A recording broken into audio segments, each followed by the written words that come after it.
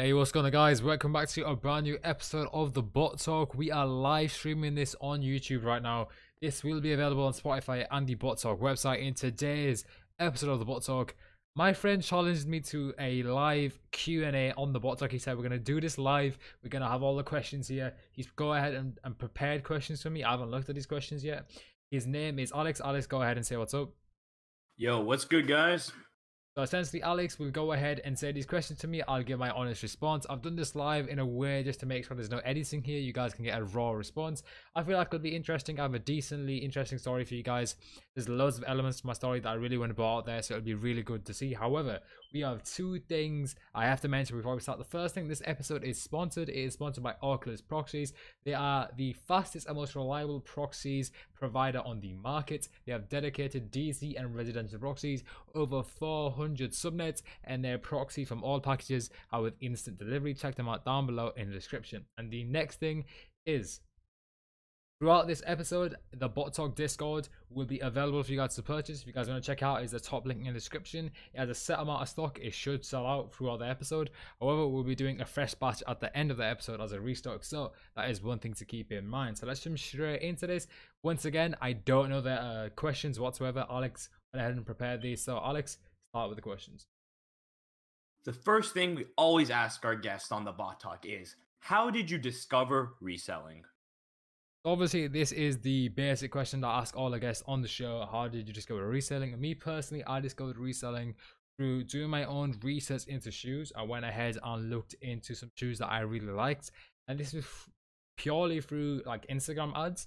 When I saw like slot services but ads on there, went ahead and looked into it. I saw like these shoes. I think the first set of shoes that I really liked was from the 10 collection, the collaboration between Off-White and Nike.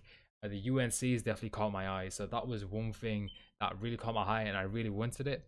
But when I got into the shoes and I was again, I started researching the best way to get these shoes, and then I discovered botting. I integrated myself into the botting community, kind of realized how much money you have to put in, and I kind of like followed the right people to get into the reselling community, and that's how I got into the reselling community. And then I was practically at the door of the botting community. That wraps up the first question. How did you discover botting? So at the end of my last question, I said I got to the door of botting. Once I got to the botting door, essentially how I integrated into it is I started talking with a few people, joining some marketplaces, and I basically got an idea of how much these bots cost, how much capital you need to put into these, and essentially a better idea how the community works.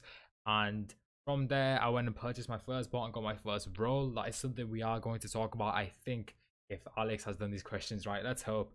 But yeah, that wraps up the second question. When entering the botting community, what did you want to be known as?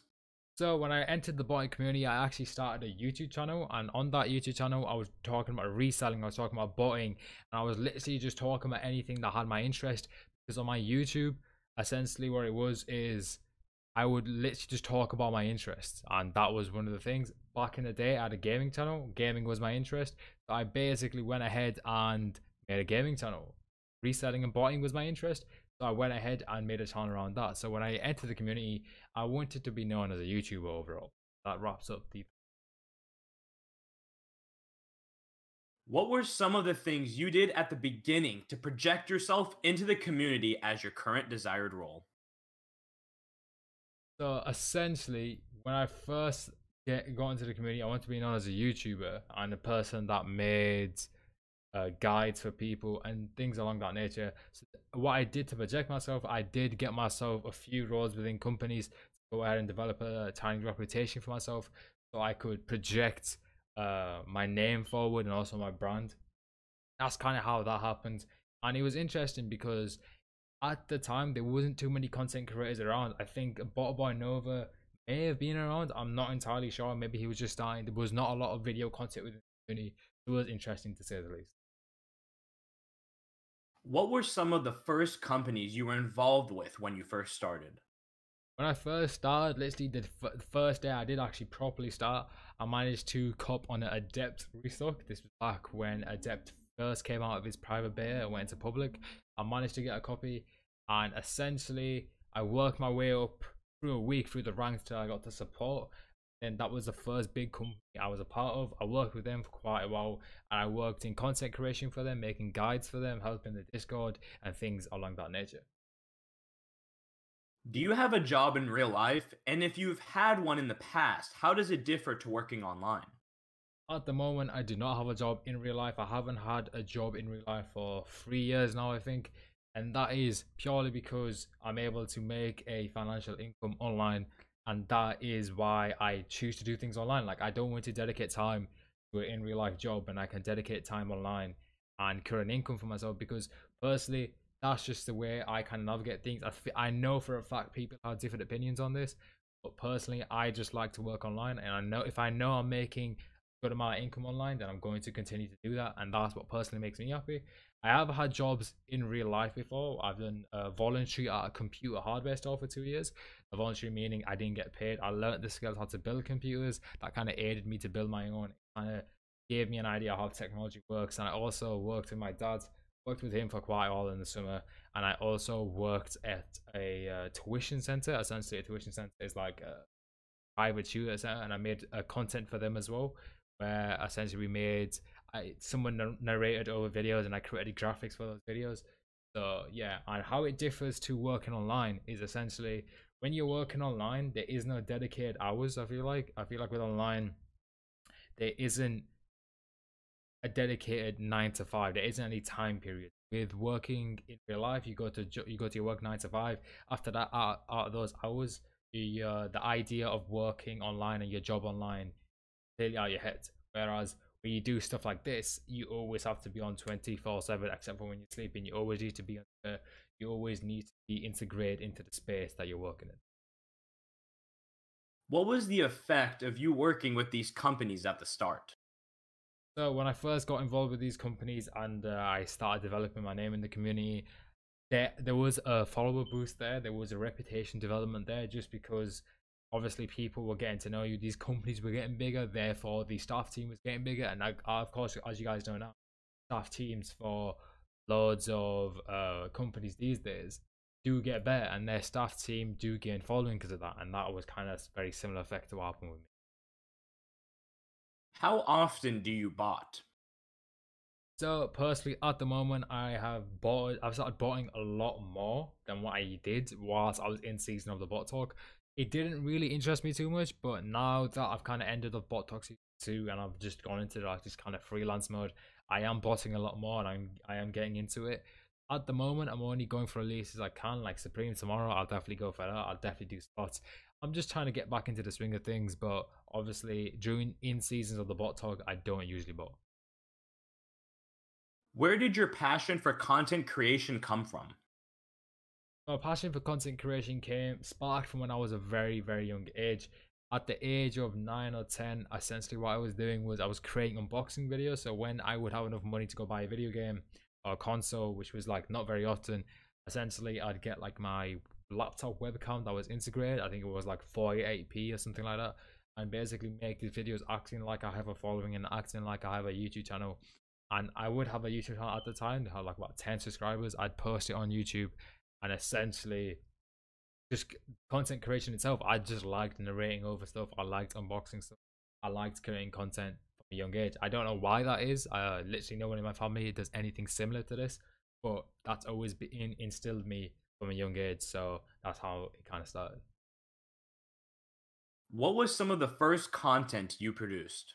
So the first content I ever produced in my life was unboxing videos, and it was the kind of idea that I have something I want to thing out there and show people how it is. And I went from unboxing videos to like gameplay videos. I would literally just do anything I could. Obviously, because I was a kid at the time, I was like 10 or 11. I was very limited with my hardware capabilities as well as my software capabilities, because I had no income. I couldn't buy editing softwares. I couldn't buy better hardware, and I was also limited to the hardware at the time. Like a 480p camera on a laptop was good back then. Now you expect like 1440p cameras and stuff like that, or separate cameras itself. I was very, very limited at the time, but my first content were like unboxing videos, gameplay videos, stuff along that nature. What made you start a YouTube channel surrounding reselling or botting? So the idea behind creating a YouTube channel surrounding reselling and buying was just purely because that was what consumed my life at the time. And essentially, that was the only thing I think about. That's the only thing I invest my money in, and that's why I decided to create a YouTube channel in. And I feel like that definitely did help me because it gave me an idea of how people navigate the YouTube scene in correlation to the Twitter scene as well with reselling and botting.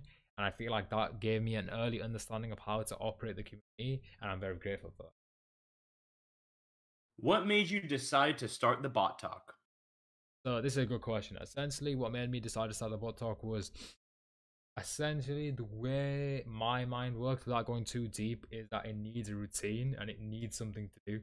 The way I avoid slipping into like feeling down or feeling sad or essentially just going through a rough time is by occupying my life. That's why this time period where we literally have nothing to do, it is kind of difficult because I need to find things to do.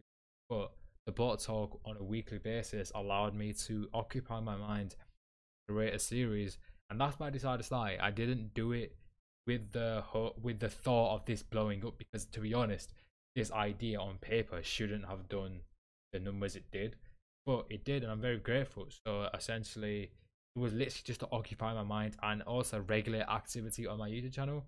And that was kind of one of the main focuses. I wanted to create content on a consistent basis, linking back to when I was a kid and creating content. So that was the type of reasoning as to why I started the bot. What were the early days like when you first started the Bot Talk?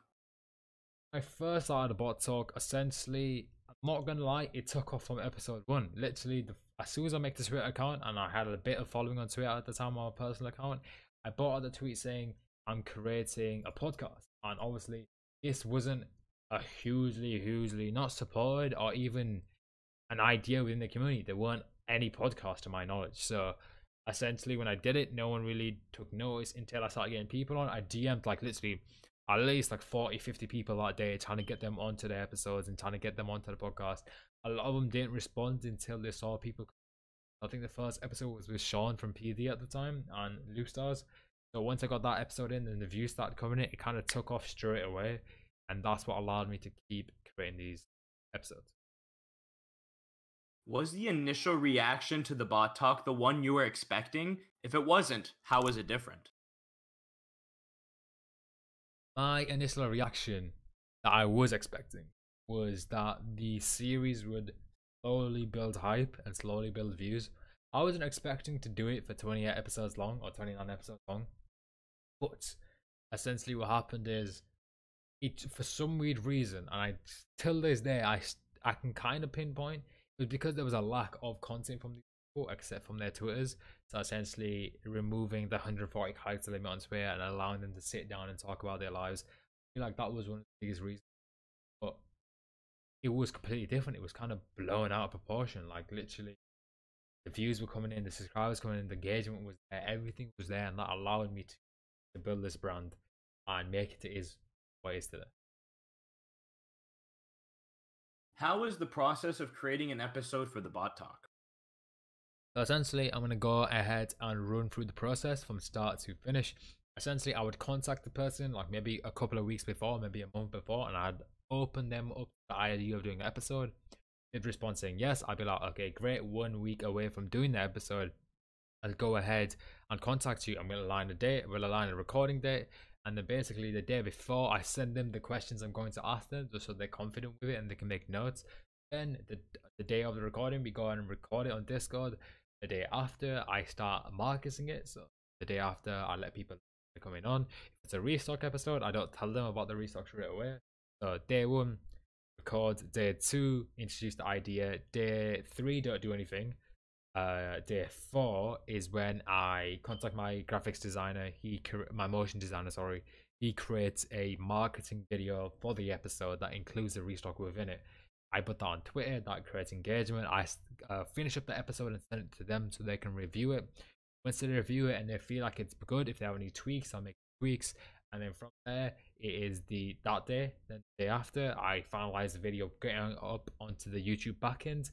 The uploading day, the publishing day, I continue pushing towards marketing, continue talking about it in my tweets, and market the episode to be one of the biggest things of that week. And loads of cases, like with the cyber or the what ball episodes, these episodes literally take over the timeline for a good amount of time because all these restocks are things people want to go for. So that's kind of how the marketing's done, how the episode. What are the advantages of running the bot talk whilst you are in season? The advantages is clearly that the bot talk gives me something to do, linking back of that idea of not slipping into like dark times. When I was growing up, when I didn't have anything to do, and I kind of fell into not like, I don't want to say depression, but I feel like it was a down period where I literally didn't want to do anything. Like I did want to do stuff, but I didn't have any idea what to do, and that was what was kind of keeping me in the loop of keep down and being down and not doing anything. So I think the bot talk did save me there, and is allowing me to create some routine in my life because the human brain strives for routine. So that is kind of what that helped me to do. But the other advantages is that obviously with the bot Discord, it's created a revenue stream itself. It is a very good revenue stream. Very grateful for it. So that's obviously allowed me to continue working online and continue doing these things. And also the advantages is obviously getting to know big people, all the engagement coming towards the brands and building the bot talk. Like it literally hit, it's nearly at 6,700 followers, which is absolutely insane. I think that is the advantages rounded up. What are the disadvantages of running the bot talk whilst you're in season?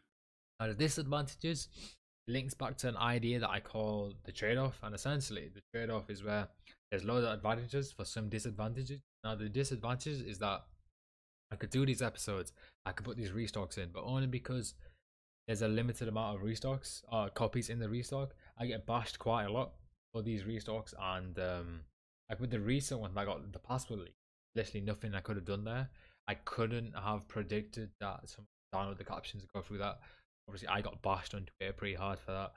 I feel like it isn't even a disadvantage because I'm at the point where like it doesn't phase me. I don't really pay attention. I pay attention to it just to know, but it doesn't really phase me. But that is one of the disadvantages. People mash disliking, which is where it is. Then another disadvantage would be that you can't always find guests, and some guests do end up canceling, which creates gaps in the season and just is an inconvenience. So that's why I had to segregate it into seasons. To be honest, I feel like that rounds up the disadvantages pretty well. What comes next for the bot talk? So as you guys know, we ended off season 2. Season 2 was very, very successful. Overall, the most successful season we ever had. I think it was just a bit above season 1. Season 3 is in the works. Season 3 has a planned date that I'm not going to reveal just yet. You'll have to stick to the bot talk to make sure you guys know when that happens. But it's in the works. I can't reveal too much about it, but it's going to be very, very similar to season 1. And I feel like you guys are definitely going to enjoy it. What comes next for yourself? So, Alex just messaged me and told me that this is the final question. So, I think this is the 20th question now. What comes next for myself? Essentially, I want to create a new project within the community. I'm not entirely sure what that is going to be. It is going to be a product of type, whether that's access to something, whether it's actually a physical product, or that is a software. I am going to be looking into projects. I'm constantly looking to work with people. If you listen to this and you have any ideas, go ahead and contact me. I like working with people, but I definitely want to create a product. I want to continue building the brand and also continue pushing out these episodes. Obviously, this episode was kind of like an April Fool episode, like why are you doing an episode on yourself? Kind of just to get my story out there and focusing on the bot talk, focusing on creating a new product, and also just making sure I can maintain myself during these hard times. Obviously, you guys know what's going on around in the world right now, so I just wanted. I feel like that sums up my goals very well. So that ends today's episode. I know this was a lot more shorter than usual. I just kind of fired through these questions, but I do want to let you guys know that the Bot Talk Discord is actually available for you guys to go ahead and check out. The link is on the screen, also at the top of the description. If you guys want to check it out, there's some stock on there for you guys. You guys can go and join the Discord. There's some exclusive access content for these episodes, like restock hints, early access to these episodes. So please keep that in mind if you do want to purchase. But the end of today's episode, I want you guys to go ahead and thank Alex for going ahead and taking some time out to go ahead and read these questions. I very do much appreciate it. And the next episode is actually overly planned on the bot talk. for the people that are in here now, the next episode is with Vispo, who was previously at Restock Wars. So it's going to be an interesting episode. I'm going to catch you guys next time.